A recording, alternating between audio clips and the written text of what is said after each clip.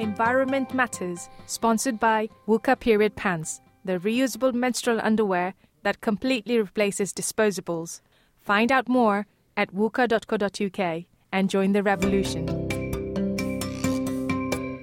Welcome to Environment Matters with me, Amanda Yorworth. Environment Matters is the show that brings you news on issues of sustainability and the environment from around St Albans and from further afield. Now it's harvest time, whether you're a farmer, an allotment grower, or just grow a few veg in your garden. But what happens after that? The summer crops cleared away, leaving tidy but vulnerable bare ground until the spring. Well, hopefully not. Cover crops, as farmers know them, or green manures, as they're more commonly called by the rest of us, are widely known as a good thing. But Waitrose-sponsored Rothamsted PhD student Mandy Stoker is looking into whether they could be even better than we first thought. I spoke to Mandy. So, Mandy, thank you very much indeed for joining me. So, perhaps to start off with, could you explain exactly what a cover crop is? A cover crop is a crop that's typically used by agriculture between two main cash crops. So if you're growing wheat and oilseed rape 1 year to the next, then once you've harvested the crop, you put down a cover crop which keeps stabilises the soil, really, and allows the soil not to be left open to the elements over winter. So that's effectively what it is. Right, and what do you do with the crop when it comes to sowing the next crop? Usually it's put in, it's sown in and grows over winter, and depending on what crop you put in, some crops, such as stubble turnips, can be grazed over winter. So typically you'll probably see people with farms with sheep grazing stubble turnips. Otherwise, it will be burnt off using Roundup, and then it gets put back into the ground before they put the next cereal in. Okay, so that's basically a weed killer, which just kills the crop off, but it basically just stays there in its dead form. So presumably any nutrients that it's accumulated, they all stay there as well. That's right, exactly. Right. Yeah. Okay. So you gave the example of turnips there that might be used as a cover crop. What other things might you use?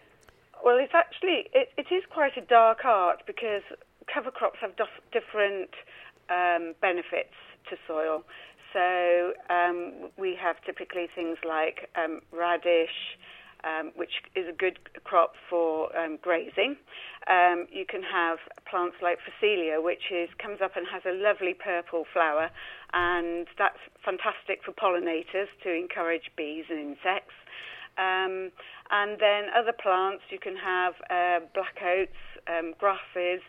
Some of them have got very long roots, so they can break the soil up and reduce the effects of compaction of the soil. Right. So there's a whole host of plants, and really, ideally, you want to have 2 or 3 different types of species in at the same time, rather than just a monoculture, because that adds sort of most benefits, really. Okay, so different cover crops give different benefits. As you say, lots of things together can give you lots of benefits. So you've spoken about preventing soil erosion and perhaps adding to the nutrients in the soil, but you're looking into another possible benefit of cover crops. Can you tell us about that? Yes, well, I'm specifically interested in the way that we can use soil as a very important carbon sink. And I wanted to find out how we can get the carbon from the atmosphere and keep it held in the soil as a natural carbon sink, which is one of the things that we need to improve climate change effects. And there's a couple of ways that you can get carbon into the soil from the cover crop or any vegetation. One is by ploughing the plants back into the soil, so you're adding effectively a green manure. Yeah. Or in another way, you allow the crop to grow, and within the soil there's bacteria and fungus. And one particular fungus type is called mycorrhiza, and that will infect the roots of plants, and it will have a symbiotic relationship with the plant, in that it will use the plant to feed itself using the sugars that it's made, and in return it grows a massive network of sort of extending the root system of the plants, and gives the plants extra coverage so it can get more nutrients and water into the plants. So they have a good relationship. I was going to say, it's a mutually beneficial relationship, isn't it? It is, definitely. But one of the great things is that the mycorrhiza, in doing this, one of the byproducts is an enzyme that it produces called glomalin, and it is thought that this is the thing that will actually stabilise the carbon into the soil. All right, so this is like a sticky substance, and it's thought to help stick the carbon within the soil structure. Right. So this is actually quite a complex process, then, isn't it? It's not just as simple as the cover crop, grows. It's got carbon in it, and it sort of gets incorporated in the soil. There's a lot more to it than that. So how are you going to measure whether the cover crop has fixed some carbon, has incorporated more carbon in the soil? Well, that's a really interesting question. What I'm looking at the moment, I'm measuring all sorts of different things. First of all, I'm looking at the usual things that you would test for, such as the pH, whether it's acidic or alkaline. And I'm also looking at the total quantity of the carbon that is in the soil year on year. So the experiment is going on for 3-4 years, and every year I'm going to come back and look to see if there's been an increase in the total carbon. And I'm also I'm measuring the microbial biomass. That's the biomass that's there as a result of the bacteria and fungus community in the soil. And I'm hoping that will increase, because the healthier that is, the better the carbon is in the soil, in theory. Okay. So that's what I'm looking to test, whether there is a relationship between the amount of microbial activity in the soil and the amount of carbon that is remaining in the soil. Right, okay.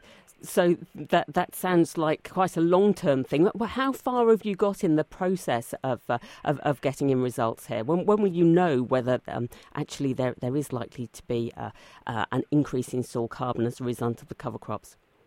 Well, I'm halfway through it at the moment, and it's quite a long, slow process. So I've had my first year's set of results, which I'm just looking at the moment. But there are some very interesting traits, depending on what is growing and under what conditions they're growing in. There are definite differences between different treatments. So, for example, if it seems that it makes a difference if the ground has been treated with a herbicide beforehand, and I'm not saying that it's a bad conclusion. It may be a good conclusion, but it's definitely, there are trends that show that if it's had glyphosate treated soil, or if it has been inoculated with a mycorrhiza preparation that you can buy commercially, that has a slight difference. So it is showing some early signs of differences. What I can't tell is which one is the most beneficial situation. Right, okay, which is presumably why you're continuing with your research. And hopefully this could be really useful for farmers, couldn't it? Farmers like on the farm that you live on. Yeah, I think the overall benefits are that it fits in with the requirements of the Paris Agreement, which is one of the targets is to increase the amount of carbon in soil by 0.4% per annum. And if we are going to expect our farmers to go down that route and contribute to that target, then they will be looking for ways to do that. And hopefully, you never know, they may well be rewarded for that, for preparing, for helping us to produce a carbon sink Yes. on behalf of everybody. Right. So hopefully it'll be useful to someone. Yeah, sounds fantastic. So actually, even for gardeners at home, people with allotments, do you think we should be making more use of cover crops, green manure, hopefully to have a benefit for soil carbon more generally? Yes, I think it is a really good method to use to improve your soil structure. In fact, actually, lots and lots of research and surveys have been carried out on allotments, and generally speaking, allotment keepers are much kinder to their soil than they are in agriculture, where farming is pretty intensive. So green manures, as they're generally referred to when it comes to allotments, or organic farmers refer to green manures, are regularly used. And it's just a good thing to do to keep the soil structure intact, and also to keep it in place so it's not washed away onto somebody else's allotment plot. Somebody else gets the benefit of your lovely topsoil. Definitely not what you want, is it? Exactly, yeah. Mandy, yeah. It sounds like fantastic research that you're doing that hopefully will start making farmers be able to make real informed decisions about how they can help climate change. And we look forward to hearing the results. Thank you very much indeed for joining us. Thank you. And I was talking there to Mandy Stoker, and she, as I said earlier, is a Waitrose-sponsored PhD student at Rothamsted. Sounds like some fascinating research there, which would be very helpful for farmers. But, of course, while stubble turnips might not be the home grower's green manure of choice, and we might not be aware of the gamelin levels in our soil, green manures still have all the benefits for small-scale growers, and it's something we can all do to boost soil carbon, and it's just another way to help curb climate change. So I spoke to Chris Thorne at Aylett Nurseries to find out a bit more about how things might be applicable to us on allotments or in our gardens. Chris, thank you ever so much for joining me. So are you a fan of green manures? Do you use them? Yes, indeed, Amanda. Actually, coincidentally, just this very last evening I was sowing some clover. Right, great to hear. And what do you hope will be the advantage of that? Well, I've done it. Clover's very good at storing nitrogen in its roots. So what that will do is, when I dig it over, it will provide nitrogen for leaf crops like lettuce or cabbage. So I plan to use that as a natural source of food. Right. Okay, so it saves using any fertiliser, and presumably is adding a bit of bulk to the soil as well. So sounds like a good plan. But what will you do with the crop when it comes to the spring and you're wanting to sow more things? What do you do with the green manure then? Well, if you've got two choices, you can either dig it in, but if you're a fan of no dig, then you can actually just take the nitrogen, take the crop off, cut it, and go and compost it. So that you're just like with a pair of shears, just shear it off and rake it? Is that what you mean? Absolutely, just as near to the ground as you can, and then you can still plant in amongst that if you want to, just your lettuces or your cabbages. Yep. Just put that amongst it. Okay, you're making it sound fantastically easy then. So what's your favourite green manure crops? What would you suggest? Well, I quite like clover, as I say, for the nitrogen fixing. There's sort of natural nodules on the roots of the clover plant that fix nitrogen in the soil. The other one's mustard, just because it's quick. Right, okay. So the tip there is always to, if you grow these crops, don't let them flower, because when a plant flowers it goes woody and stronger, and then it doesn't rot down so quickly. The idea of the green manure is to bank the nutrients that are going to be otherwise leached out by winter rains, and you want to dig them in before they get woody and before they flower. So then you get the full benefit of the nutrients getting back into the soil quickly. Right. If the plant rots more quickly. Okay. So from what you're saying, if you were sowing your clover last night, presumably now is a good time for sowing our green manures. Absolutely. Well, we've got these spare plots of land coming along. Mine had broad beans on it and potatoes, and that land's now vacant. Yep. And I suppose I could have found another crop for it, but I've decided to let it rest and put some green manure down. Fantastic, great. Now, down at Ayletts, are you selling the kind of seeds that we could be using for green manures? Absolutely. There's something for everybody. The mustard is the quick one that is the most popular seller. We've got clover. If you actually ever want to let it flower long term, then that's good. The bees love that. Yes. We've got something like buckwheat, which is very good at breaking up a rotavator pan. If you constantly use a rotavator, it smears the ground underground and ruins the drainage through the soil. And put buckwheat in over winter, and winter tares as well as another one, and that will break up the rotavator pan for you. Okay, and presumably anybody coming down to Aylets, they can ask advice if they're a bit unsure. Absolutely, but there's a stand full of these things, full of these choice of seeds. There must be wonderful half a dozen, 8 there, and with advice on the stand. That's brilliant. Chris, thank you very much indeed. Pleasure. Nice to speak to you, Amanda. Well, there we go. Plenty to be doing then at the weekend, getting those green manures into the ground. And the green manure seeds, they are available from other garden centres. I've noticed they were down at Carpenter's in Sandridge as well. Now, if you are around this weekend, don't forget it's the second St Albans Vegan Fair down at Westminster Lodge Leisure Centre. That's on Sunday, 26th of August, and that's between 10 and 4.